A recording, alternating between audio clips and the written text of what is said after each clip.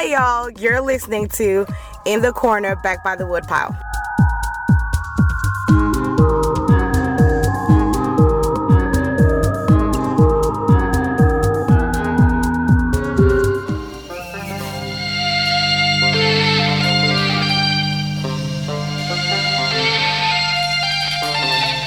I'm Spun Counter Guy. Thanks for stopping by.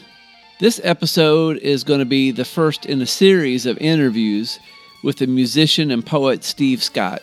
In time, we'll get to hear about his beginnings in England, his musical career, the story behind many of his songs, his spoken word albums, his adventures in California and Southeast Asia, and so much more. But on this episode, Mr. Scott is going to discuss his devotion to the Gospel of John as a unique expression of both a witness to the life and words of Jesus Christ, and as a literary and historical document as well. We begin by getting a brief scholarly backdrop on the said Gospel.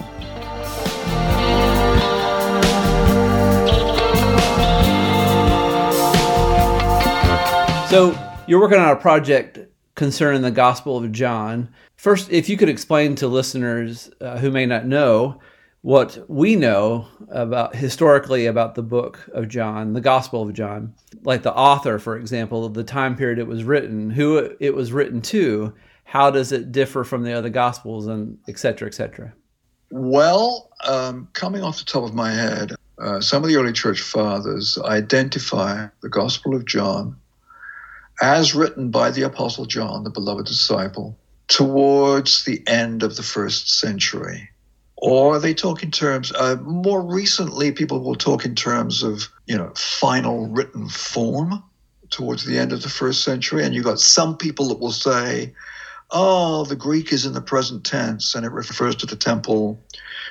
So we can surmise from that there are layers in this gospel that were penned or, put into a word processor around the time when the temple was still standing. But then you've got other people that will say, no, the fact that there's present tense in the Greek and things like that is evidence that this was initially an oral account that was performed in various settings and ended up finally getting crystallized and codified in written form. What distinguishes it from the synoptic gospels is, of course, the style of Jesus' speeches. He's not out in the villages telling parables and things like that. He's giving fairly lengthy discourses to religious authorities and in response to disciples' questions. And so that would tie back a little bit towards the things that we were talking about earlier about Greek drama, is that those extended kind of situations where people, quote, misunderstand something, unquote, and Jesus elaborates and it gives an extensive explanation of something. You get these dialogues in which philosophical and theological truths get unpacked. That would be another distinguishing characteristic of the Gospel of John. It has stories in it that you will not find in the other Gospels.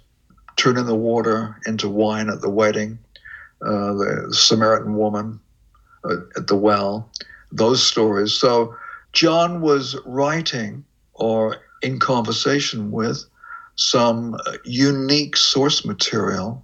People are suggesting that John's gospel was intended as a supplement to the other gospels because it filled in historical details that were not present in the other gospels. It brought in explanations as to what John the Baptist was doing prior to getting arrested and things like that. Back in the day, people would say the Gospel of John is obviously like a Gnostic forgery and from the 2nd century, or the Gospel of John bore great imprint of Hellenistic Greek philosophy or Hellenistic and Greek ideas, hence the word logos and things like that. And they would say this is evidence of a much more developed approach to who Jesus is. They would say that. They would point to some of the things that are mentioned in the Gospel of John, such as the breakdown between the blind man and his family and the synagogue, and the threat to throw him out of the synagogue, throw the family out of the synagogue. And so some scholars used to say things like, oh, this didn't occur until much later on in the history of the infant church. This proves that the Gospel of John is a put-up job that was written much later than the events that it's depicting, and it is intended to provide a sort of a narrative rationale for the experiences of the Christians, a couple of generations down the road. People are now saying, no, stuff like that was happening in the lifetime of the followers of Jesus. We've got lots of reasons to believe that what we're looking at is an eyewitness account of what went on when Jesus walked around and taught. The fact that the author John chooses to emphasize different aspects of Jesus' ministry and different teaching styles in Jesus' discourse makes this gospel a supplement to the other material that was already well known and covered the ground in terms of what Jesus did in the villages. So you have a reliable eyewitness account that supplements information that we already have from the other gospels, that draws upon unique sources for some of its stories, perhaps Jesus' mother Mary, for example, that John was placed in charge of in John 19. Both Mary and John were instructed to kind of like take care of each other or provide some sort of a living arrangement for his mother now that Jesus was on the cross and he was dying and going to be resurrected. So Mary might well have been a resource in filling in some of the stories, some of the narrative information that was not available immediately to the synoptic gospel writers. Or the synoptic gospel writers had different priorities. I mean, Luke was drawing on oral accounts and written documents for his gospel. John was an eyewitness, and he had conversations with people like Mary, the mother of Jesus, Lazarus, and probably got the inside scoop on a whole bunch of stuff and worked it into his gospel, all the time structuring his gospel to resonate both in the imagination of his Jewish hearers, but also resonate in the expectations and the hearing and the imagination of his Greco-Roman environment and its audience.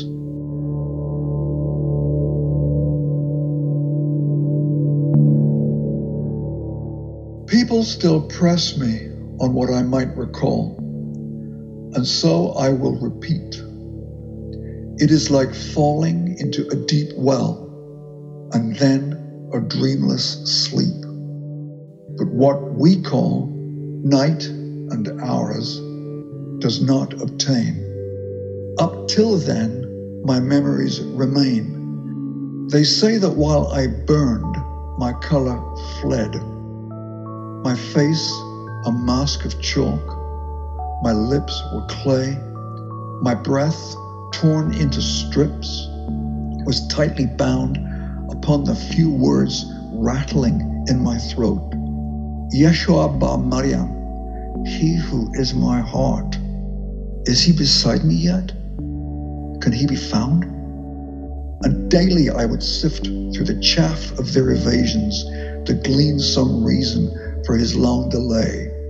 Also, before I was too weak to cry, the tears would flow, and they pulsed so hot I would swear my very eyes were bleeding. In the end, I was laid out and washed, wrapped in linen, spices, oils employed to sweetly cloud the onset of decay. Then I was shelved, the entrance sealed, and let the truth be told, I'd still be there if Martha had won the day. What followed next defies exact description.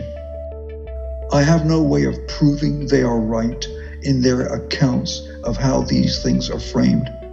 The stone was moved, I will allow you that. But before I saw the light, I heard my name.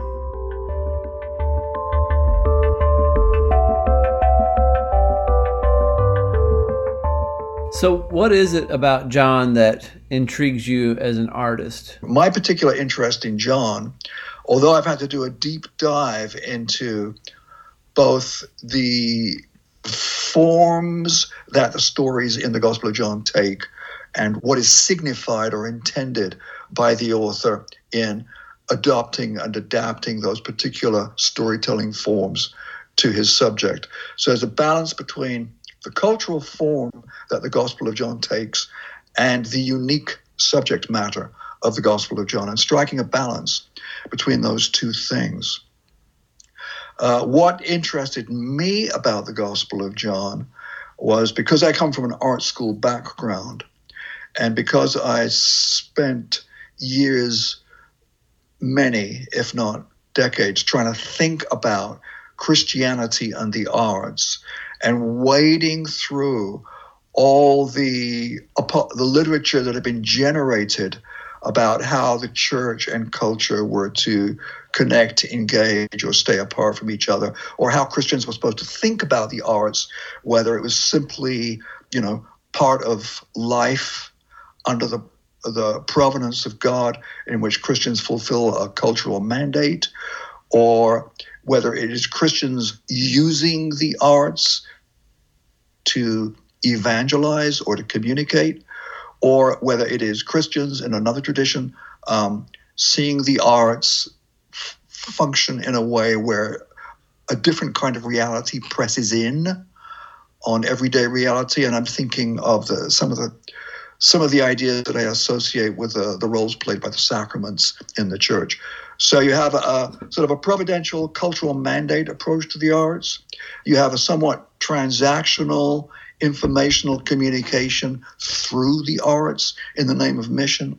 And then you have the arts functioning as a species of sign that bring reality, a different kind of reality to bear upon everyday reality. So there's all these writers from, Reformed, Evangelical, Eastern Orthodox, Catholic traditions wrapping their particular confessional bias around the enigma of the arts and the church, and often doing so in somewhat abstract language, and an abstract language predicated upon a particular kind of theological system. And what I thought, I wasn't thinking pro or con any one particular theological system.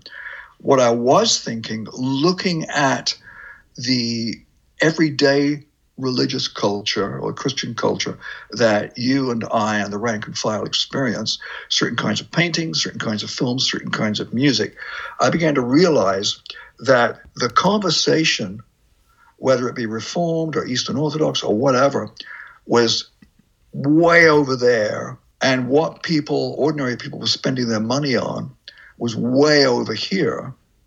And I thought, there has to be something which is much more accessible, concrete, that communicates a theology of cultural engagement, a theology of social critique, a transformation of tradition, while laying a very personalist or a personal encounter with the subject matter, which in the case of the Gospel of John would be Jesus. There has to be something which builds the bridge for the rank and file to get their heads around the material, or that which would give them the equipment for a kind of a fluent engagement with the surrounding culture in a Christ-honoring way. I thought because the academic stuff, grounded as it is in a systematic theology and freighted with all kinds of arcane terminology, is not cutting through and preventing the somewhat market-driven Christian subculture from flourishing more than it ever did before. There has to be something concrete, practical, narrative, engaging, that nonetheless gives you the foundation stones and the building blocks of an actual Christian understanding of how to connect with and engage the culture in a redemptive and a restorative way. And for me, that is the Gospel of John. You can find social critique, cultural critique, transformation of traditions, plus personal encounter, all decked out in like a chain of narrative forms and a sequence of narratives that are freighted with imagery, symbolism, and metaphor that would have made sense to the first hearers and readers of John. They shared the cultural memory of the storyteller. They knew why stories from the Gospel of John resonated with what they'd heard growing up, hearing the Old Testament and the Old Testament paraphrases and the Old Testament commentaries. I mean, John spoke into that cultural memory with his storytelling about Jesus, but he also did so in a culture where Greek and Roman ideas about rhetoric and public speaking and literature or whatever were in effect. So John, uniquely, in my opinion, bridged that sort of drawing upon the cultural memory of his listeners who are grounded in the Israelite meta-narrative, as it were, the big story.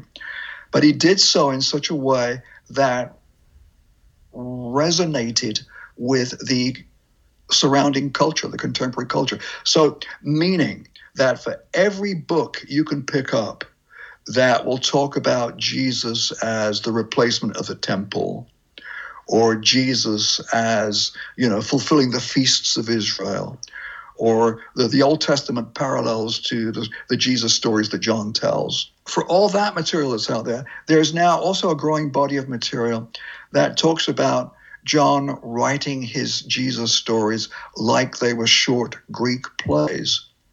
Or people asking, what if we look at how John structured his gospel in the light of contemporary ideas about what good rhetorical practice was, derived again from Greek and Roman sources.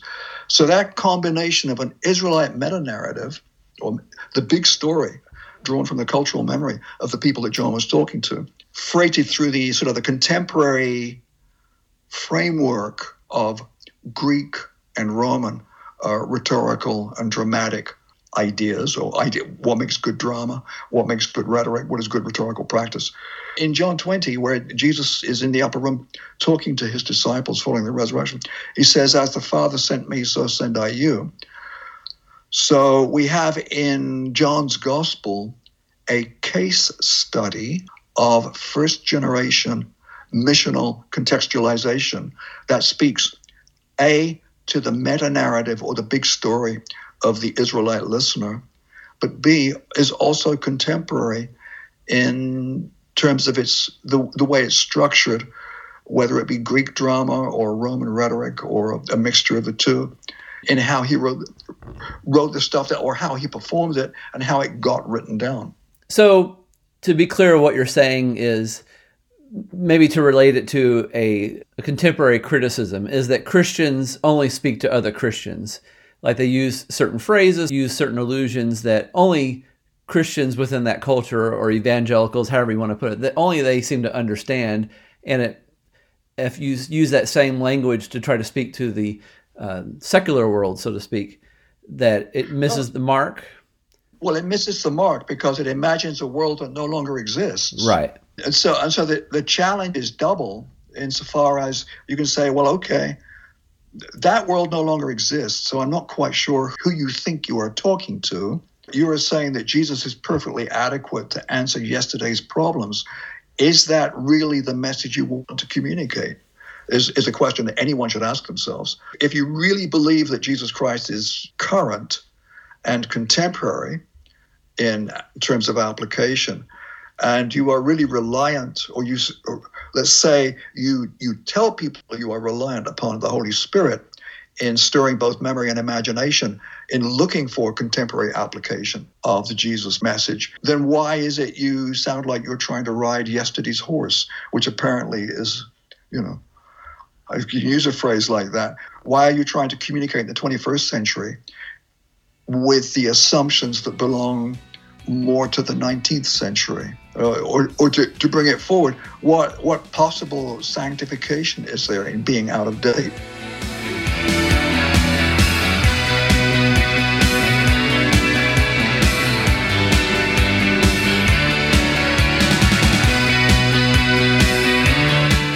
I would assert, based on what you just said, there's also another problem that maybe contemporary Christians have in communicating their message, is that they themselves are not Jews from 2,000 years ago.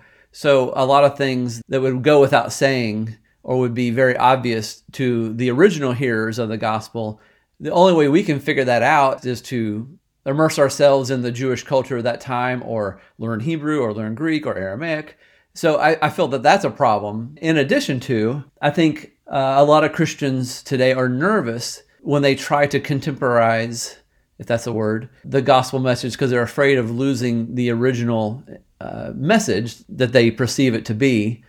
And they may point to, like, for example, maybe in progressive Christianity, where some of those branches have went so far to accommodate the culture that it doesn't seem to resemble Christianity at all. They've cut out so much scripture to make it fit with the current culture.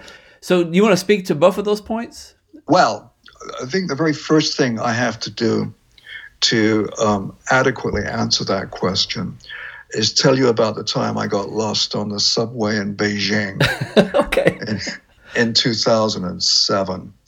I was in Beijing after having been in South Korea, but I'd gone to Beijing to meet with different people to talk about the arts, because the Olympics were coming up in Beijing 2008. So I was wondering if there was something that could be done, like a small show, but make it digitally available and have it like around when all these people were coming in and out for the Beijing Olympics. That didn't get too far. I ran into too many dead ends for that, but we did resurrect the idea, and I worked with two groups in England, Veritase and Commission for Mission, and we did get to do a version of this digital art show with local church participation in 2012 during the Olympics in the UK, and that was called Run with the Fire. However, getting lost on the subway in Beijing in 2007 was, I was staying at this little hotel that was backed onto basically a subway station. And every day I would try and get somewhere. And the idea is that you go down into the subway station and they'd have all the names of the stations in Chinese and I think English on pillars that were from the floor to the roof. So my first problem was trying to figure out which direction I should be reading in to try and make sense of this sequence of stations. Not being able to figure that out, I would get on the train just to be going somewhere, try and listen for the English language station announcements that periodically came through. But the level of conversation in the carriage I was in was so loud because I was with a group of extremely sociable people, it seems. I couldn't hear the English language announcements beneath the general hubbub and joviality. But I invariably either got lost or found my way eventually to this place. But my takeaway from this experience is that we often have to get onto something and get moving, even if it's in what turns out eventually to have been the wrong direction, in order to try and figure something out. And that's my experience with Christianity, definitely. And my experience of, the overarching providences of God, the reading of the Gospel of John. I mean, going back to your question about the Gospel of John, first advice would be just start reading it. But when you start talking about, even John gives little bursts of explanation here and there. There are little bits where John steps in and explains something to his first hearers. Like in John 4 with the story of Jesus meeting the woman in Samaria by the well, John steps out of character at one point and explains to the audience, or those members of the audience for whom this would have been an issue, that the other male disciples had gone to town to buy food. This was why Jesus found himself alone speaking to a woman. Then, a few sentences later, John steps out again and says to another section of his first audience, who apparently were not up on this, he says, "For Jews have no dealings with Samaritans." So it's pretty simple to conclude from that John's first generation audience was a mixed audience, some of whom needed to be reassured, the edge has to be taken off why Jesus is talking to a woman. Mm-hmm. And the mystery of the tension apparently between Jews and Samaritans has to be touched on.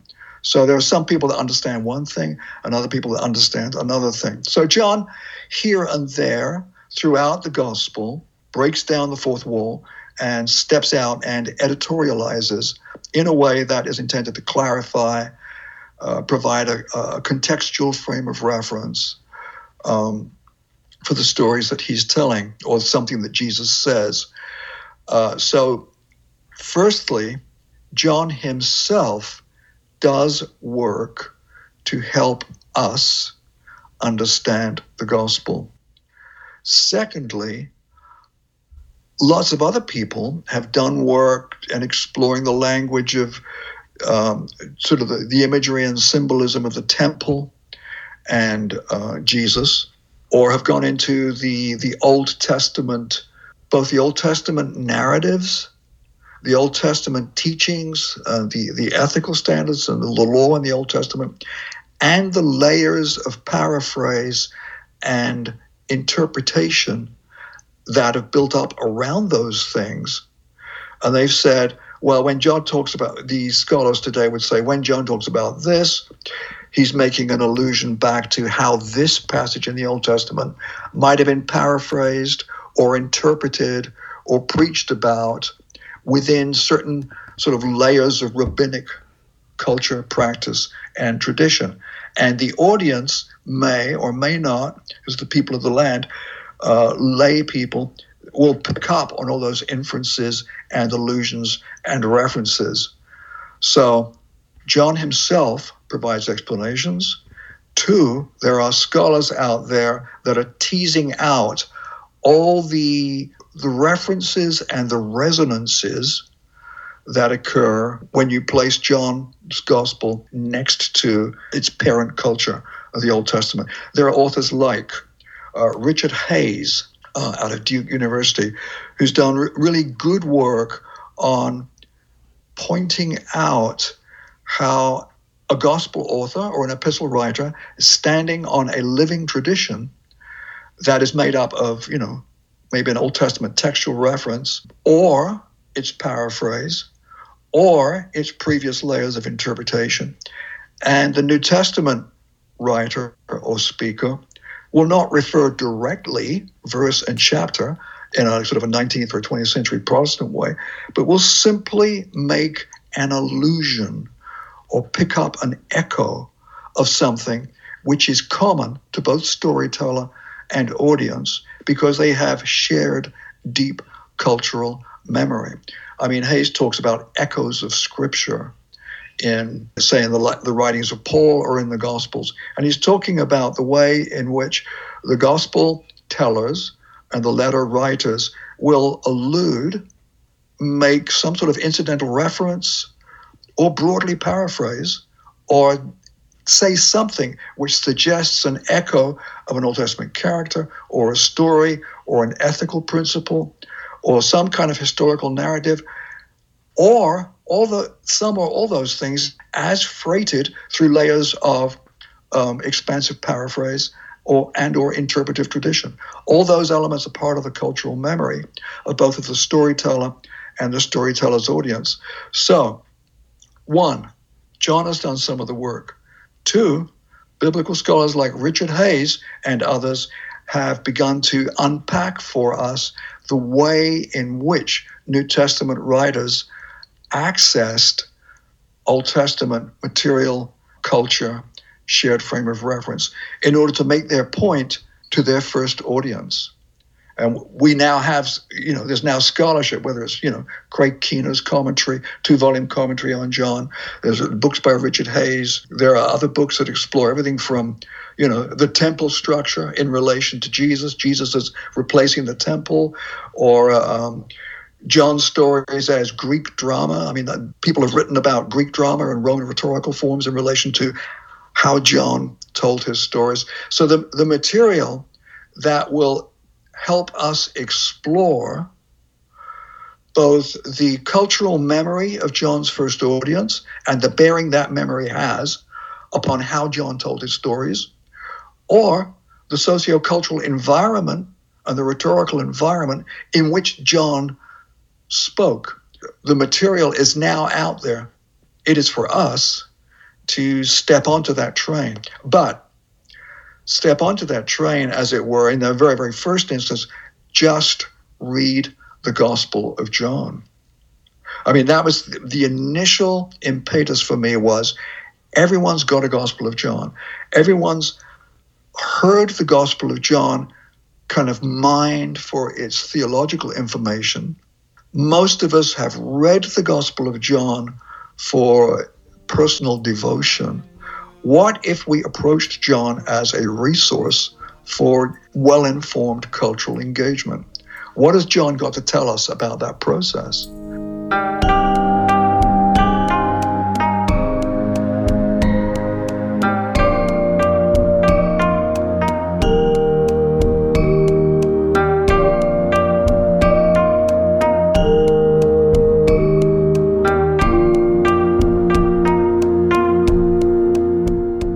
You had talked about how John at times is structured or has a structure that's akin to a Greek play. Can you give an example or talk more about that? Well, I'm very much a learner in these areas, and I understand that people are, I mean, I've read stuff that goes back to the beginning of the 20th century, magazine articles and scholarly journal articles that address the idea that John's gospel, at least at one layer of it, was structured consciously like a Greek drama. I think you could drill into particular stories like the dialogue between Jesus and Nicodemus and see how Nicodemus is positioned. I mean, traditionally Nicodemus is understood as a sort of a overeducated but somewhat clueless when it comes to matters of the spirit, whereas apparently there's a dramatic trope or a kind of a dramatic type from dramas from around that time in which you have a character who wanders onto stage, feigns ignorance,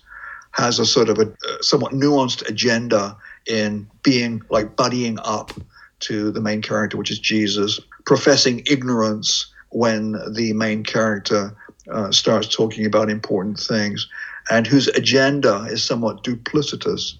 So some people have written about, say, someone like a Nicodemus or a woman at the well in Samaria as a dramatic foil, because you have all these extended discourses and dialogues that fly back and forth in what look like very well-staged set pieces. That's not going to tie it specifically to Greek forms of drama, but the people that I've read on Greek forms of drama, the very first book that I read on this, D. Butler Pratt in 1907 published something called The Gospel of John from the Standpoint of Greek Tragedy. Now, it was published in a magazine called The Biblical World. But my first exposure to the idea that one could look at either John's Gospel as a whole or stories within John's Gospel as informed by elements of Greek drama, that was a book called Dialogue and Drama, Elements of Greek Tragedy in the Fourth Gospel, published in 2004, and the author's name was Joanne Brandt. There is a book by Andrew Lincoln called Truth on Trial, The Lawsuit Motive in John's Gospel. And Lincoln and others have argued that the way that John structures his, he's wheeling these characters on and wheeling them off, the Samaritan woman, the man born blind, the man paralyzed by the pool. They're all brought into the witness box bit by bit, or character by character, to bear witness to either the innocence or the guilt of Jesus, or the truth or the falsehood of what Jesus is saying about himself. You look at the conversation between the man born blind in John chapter 9, where he's in conversation with the religious authorities. There's this extended, somewhat hostile or somewhat tense conversation between the man born blind and the hostile religious authorities. Very much a, guilt, innocence, truth, falsehood kind of conversation there. So while I'm not prepared to drill down too deeply into a particular story and say things like, well, we remember this from, Plato's dialogues in the 5th century. What I am saying is that I'm very much a learner at the feet of those who have written about the Gospel of John as looked at through the lenses of Greek tragedy or Greek drama, or they've looked at the Gospel of John and they've dug into what seem to be literary and dramatic conventions. And in fact, some conventions that or some elements in the Gospel of John that would seem incongruous as like a flat literary event, but certainly makes sense as a staging event. Wander in the silence, lost between the words. Feels as if you're never truly heard by those you're reaching out to, the ones you want to care. You want love to surround you, to know there's someone there. Last night I reread John, and I remember what you had said about the book was written to, it seems like to Gentiles, because it keeps mentioning, and the Jews did this because of something, and because this was the way of the Jews, so on and so forth. But some critics have taken those phrases to, I guess, indict the writer of the Gospel of John as an anti-Semite, because it seems almost derogatory if you maybe read it with that slant. What do you say to that? I guess we should recognize that there was some anti-Semitism in the early church, maybe in the first few centuries at some point. There became this divide between the Jews and the Gentiles. So, what do you say to that? Well, you brought up three things. I'm going to try and address them. One is the divide between the Jews or the Jewish authorities or the synagogue authorities and the Gentile Christians. Yes, there was a parting of the ways as the infant church grew and as they began to sort themselves out in relation to the Jewish tradition and the Jewish custom and the culture. And I think at some point they just said, well, Christianity is becoming distinct from Judaism. So there was an inevitable growing apart with some tension and hostility between the two groups as the church grew and as the church articulated its position in relation to the Jewish tradition. So there's that. Moving on to point two, the actual hostilities or the anti-Semitism that began to occur in, I think, the church fathers, and stereotypically is attributed to Martin, well, not stereotypically, I understand it's attributed to Martin Luther and others, had as much to do with the idea of this particular community being guilty for the execution of Jesus. So that's related to, but distinct from, those elements that would distinguish Christianity from Judaism. And if I can assert, Martin Luther, if you read a lot of his writings or study his life, when he was convinced he was right, if you disagree with him, it didn't matter who you were, Jew or Gentile, you were excrement of the devil. I mean, he was that graphic at times. So there you have it. So the three things are, there was a growing division between the church and the Jewish authorities of the time, based on the clarification, the distinctives of what each group believed, so I understand. Secondly, then there were those people that went around saying, you as an entire nation, or you as an entire community, are responsible for the death of Jesus, therefore we are against you. So there's that. But thirdly, when you get to the Gospel of John, given that the Gospel of John is so steeped in the Israelite meta-narrative, as it were, so grounded and rooted in the traditions of Israel and Judaism, there are both Jewish and non-Jewish followers that gather around Jesus. I think John, who was told in the upper room, "As the Father sent me, so send I you," was speaking to his Jewish contemporaries as well as the Samaritans and the Gentiles and things like that. I think when John talked about the Jews, my understanding is that the language that was used, the term that was used, specified a particular group within the larger community.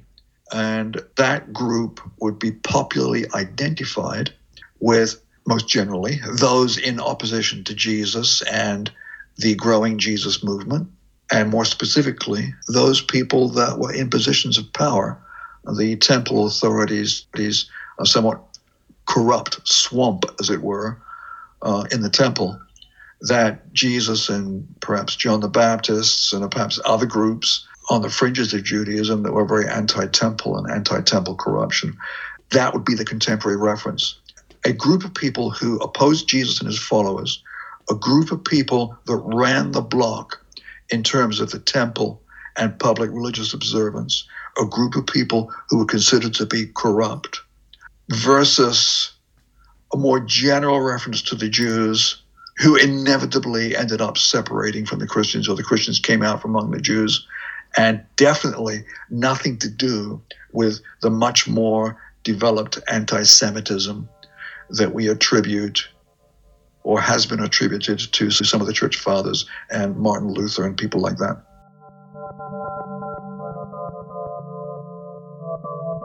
You heard me once. What will you gain from repetition? Perhaps you'd care to follow him as well. My parents, by the way, bring nothing in addition to what I'll gladly tell. They faithfully attend your main events. Their open purse fattens your building fund. So it was cold, you calling them like that. And if you've not been told, you soon will learn you cannot trust the people on my street. It seems, on my return, they all supposed that I was someone they weren't sure they'd met. As for those who first came walking by, they talked about me as if I wasn't there. I felt so burned, I barely caught the thrust of his replies about the day, its work, the coming night. Then I heard him spit, and what felt like clay was smeared across my face. Go to the pool and wash that off, he said. And that was it. So I don't know how you'll find him. I did not see him then. I was still blind when he put mud upon my eyes.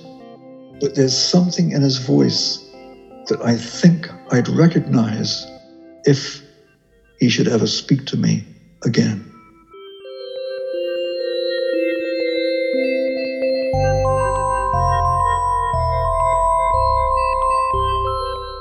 How is this going to manifest for you artistically, the Gospel of John? Well, I've been writing and publishing essays and stuff on the Gospel of John. I blogged about it. During the coronavirus, or whatever virus it is, during the current pandemic that we're in, I quarried 4 chapters from a much larger manuscript on the Gospel of John and creativity that I've been working on for some years. And I've turned it into a small-ish book that looks at 4 stories: the wedding at Cana, the cleansing or the clearing of the temple, the dialogue with Nicodemus, and the encounter between Jesus and the woman of Samaria. And I've looked at those 4 stories, A, in terms of what the stories have to tell us as individual units, B, in terms of how the stories connect to one another. You know, what's the through line for the original author? what can we learn from the story of the wedding at Cana, which, you got Jesus miraculously turning like 120 gallons of water into wine, and a village wedding suddenly becomes both a social problem and an economic problem that Jesus helps solve for the young couple and their family. But also the wedding carries echoes, if you like, of what the Old Testament prophets were talking about the reconciliation and restoration, the rebuilding of the relationship between God and Israel, and that rebuilding and the fruits of that rebuilding refracted through the language of feasts, of weddings, and what have you. So this village wedding ends up becoming emblematic in some ways of this preferred future that the Old Testament prophets talk about. And then you have, at one level, the glaring contrast of Jesus going into the temple and overturning the money changers' tables and driving out the animals. So at one level is a very stark, dark and light contrast between these two stories, the village wedding, which is a gracious offer of abundance, and the situation in the temple, which is religiosity based on shame. At one level, as I say, there's this dark and light contrast. At another level, it's as if the village wedding establishes what God is placing on offer in terms of restoration and reconciliation.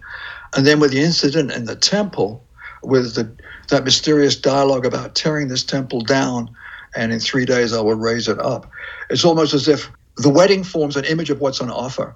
And then what happens in the temple, with the talk of it tearing down, is an indication of how this offer will be made available. And then, like the story of Nicodemus, where Jesus ends up referring him to a passage in Numbers 21 of the Old Testament book, where Moses put a brazen serpent on a pole because the Israelites had gotten sick after being bitten by snakes.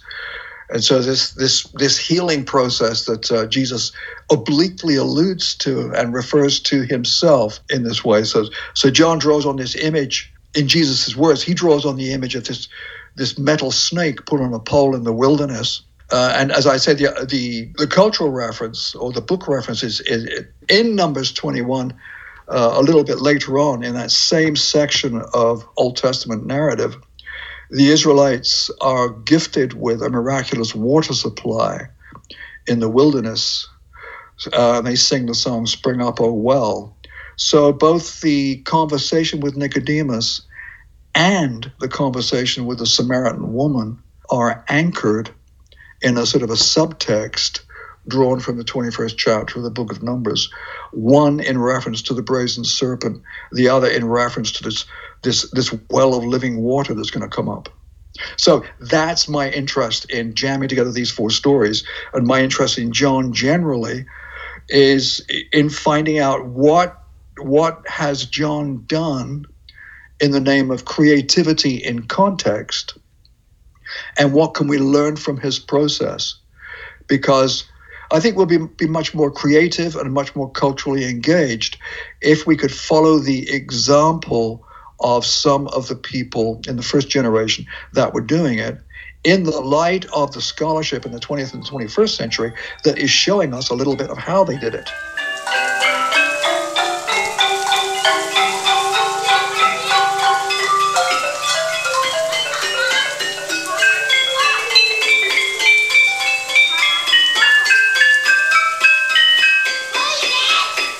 I was in, I'll mangle this, Kanyakumari, India, May 2019, at an international dance event and culture tour. Christian faith-based dance practitioners from all over the world coming together to talk about dance, explore the local culture, looking at dancing from Africa, India, Southeast Asia, Indonesia, England, and all points in between. I was sharing some ideas with some of the dancers about the Gospel of John as a platform for an artistic collaboration, and also as a permission slip for collaboration and creativity. So I'm talking to all these dancers about these things, and I'm giving examples from within the Gospel of John of creativity, the story of the changing of the water into wine, stories like that. And we're looking at ways of reading the Gospel of John,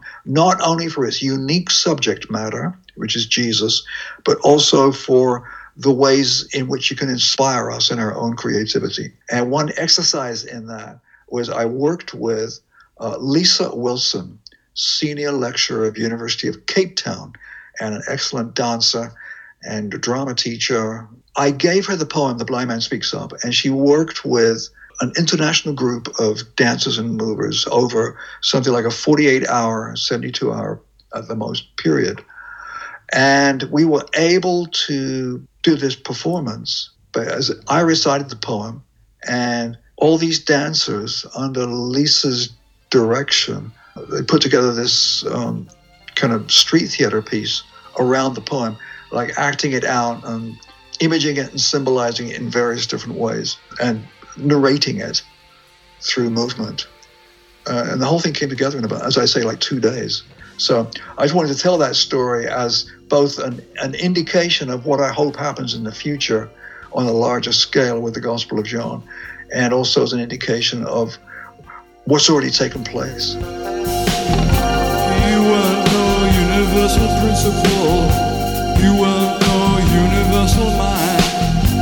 You weren't no new romantic telling us that love was blind. He didn't snow us that he was invincible.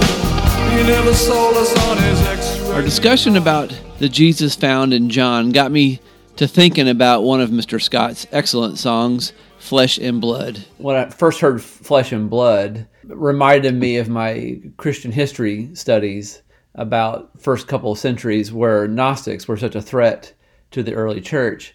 And I thought, it's almost like Steve Scott lived in those couple centuries, and this was his protest song against them. So is that what you were getting at, or did you have a different? Sure. Okay. Are yeah. So are Gnostics still a thing? I would say so. Only last week, I was reading some different people's like PhD theses and some book material upon a Victorian preacher called Edward Irving.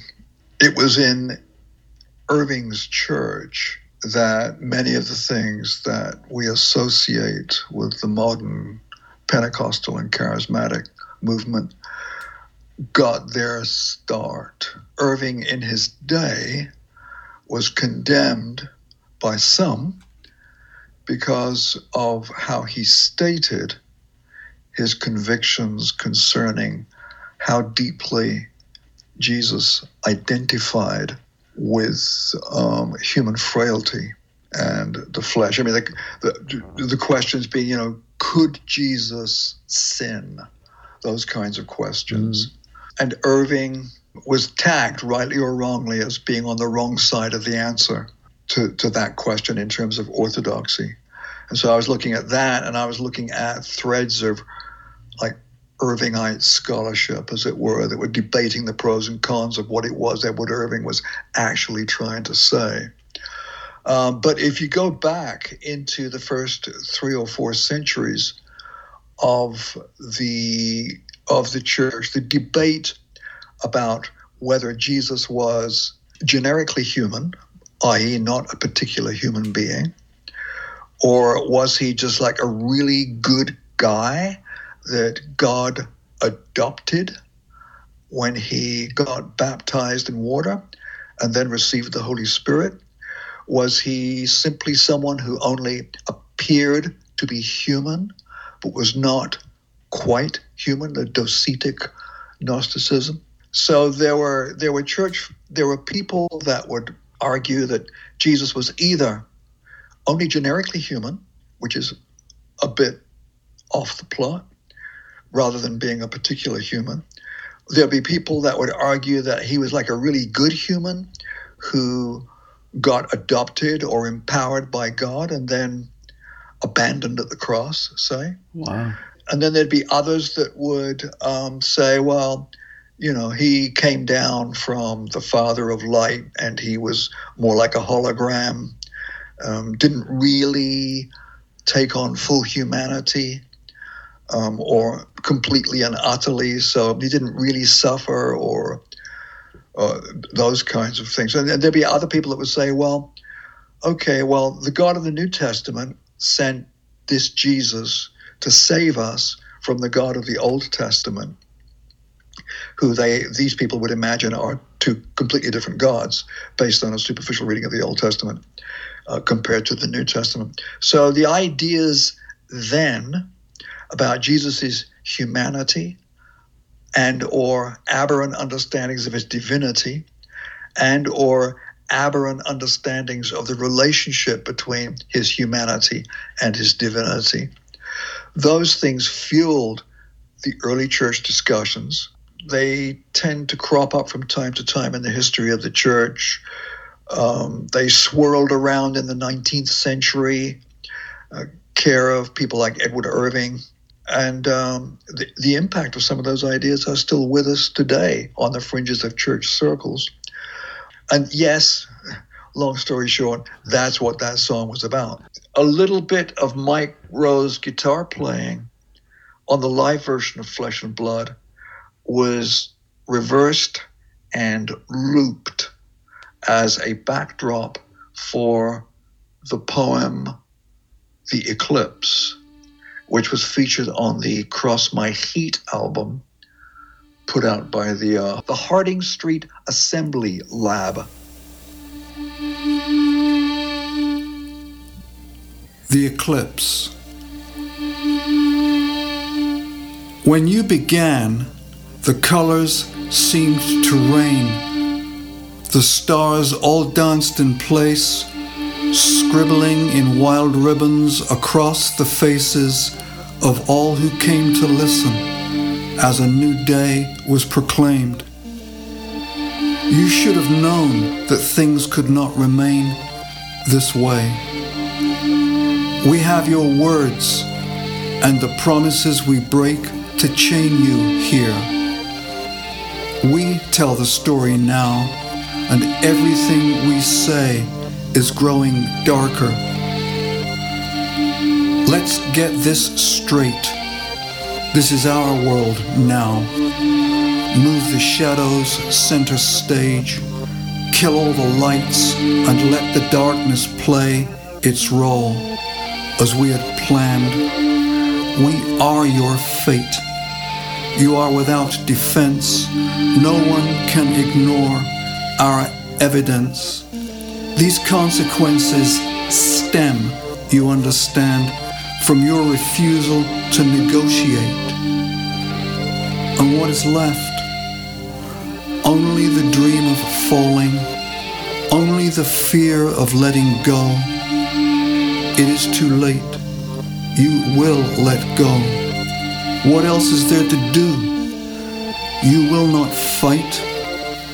Feel your breath slip, and cold as stone your heart, losing its grip on life. A fading sun rolls down the weeping sky and sinks beneath the horizon's bloodied lip. We turn away. The work is done. Order maintained. No matter if it seems our hands are stained. Business as usual. Nothing left to chance. You have been silenced. Given the circumstance, what else was there to do? The world you spoke of, fading like a bruise. Too many empty promises. Too many scattered clues to guide the dreaming hangers-on. We notice they've gone too. But turn again, we're shaken to the core, as everything we've worked for comes undone. Our shadowed world explodes, releases you, as if a door had opened to let the real world through. For most of us, it's much too bright to see. Describe the colors and no doubt we'll agree there's something there. But only speak, and each word framed in light will throw our darkness into sharp relief. Your judgment is exact. We will not fight. Who could resist? For now that you have found us, we are lost. But only speak, and let us trembling hear how your heart still aches to draw us near. Name our blind fears, address our unbelief, bind up our grief, and wipe away these tears. So, where can folks find your writings about John that you had mentioned earlier? Well, there's two things. One is if you go to, it's just one word, Crying for a Vision, WordPress. WordPress is like a second word, I think. You'll get to my blog on art, faith, and cultures. So, Crying for a Vision. Yeah, one word, Crying for a Vision, .wordpress or whatever it is. You'll see there's stuff about my books, about my albums, and there's a blog. And in the blog, going back through the years, you will find excursions into different stories from the Gospel of John and unpacking those stories and looking at the literary and the cultural aspects of those stories. I'm trying to pull together a booklet that hopefully I'll publish soon that looks at a cluster of stories from the Gospel of John. And if people want to write to me in relation to that project and others, the word is semionaut. Man, okay. You'll have to spell that. Yeah. SEMIONAUT.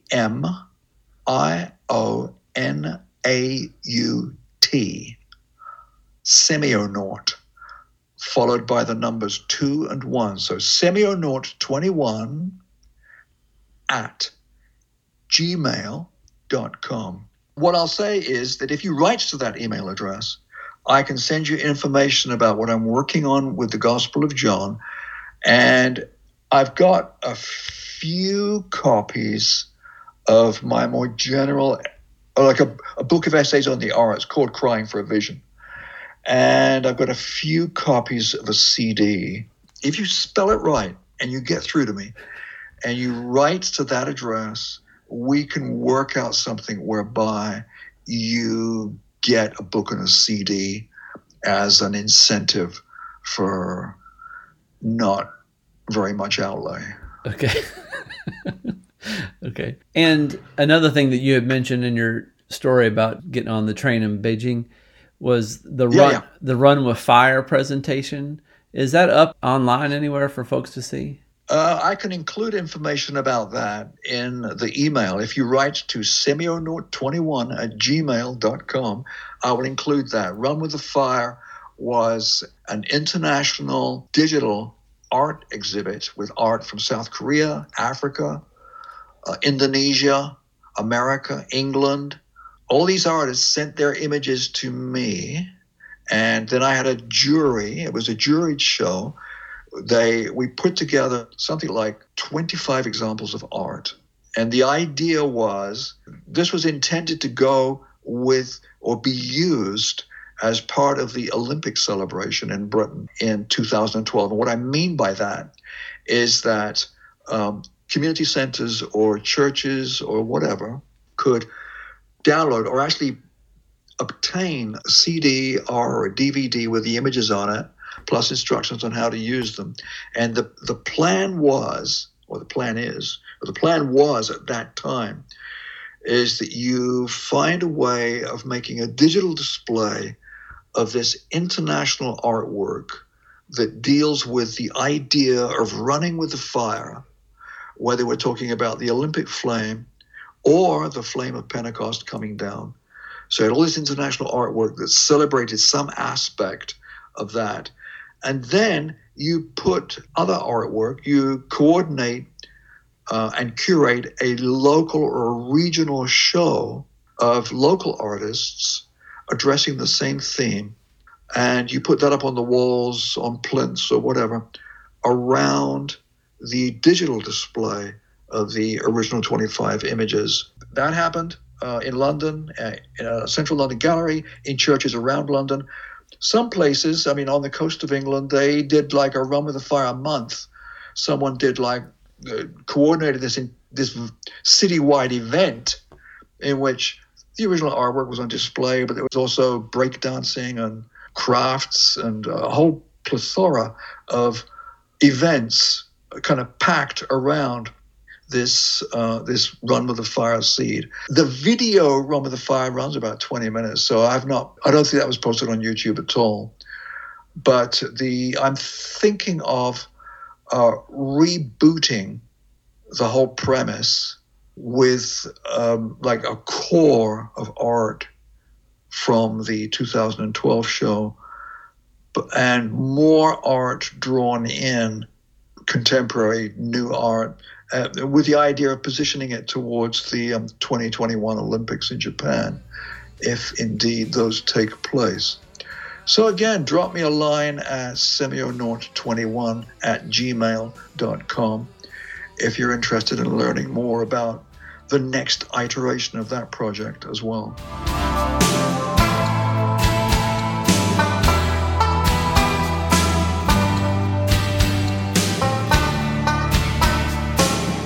We're going to put a bookmark in it for now, but on the next episode, Mr. Scott will discuss his early years as a believer in England while stumbling across a burgeoning group of fellow Brits who are working at giving witness to their faith via art and music. If you're still in a Steve Scott mood, you might give In the Corner Back by the Woodpile episodes 222 and 223 a listen, where the work and life of the said artist is discussed in, among other topics, by guests Jace Severs and John J. Thompson, respectively. In the Corner Back by the Woodpile is produced by A Closet, a Pocket, and a Suitcase. You can listen to this podcast on iTunes, Stitcher, or podbean.com. If you'd like to send us some hate mail, you can email us at spuncounterguy@hotmail.com. See ya, and I wouldn't want to be ya. In the shadow blur.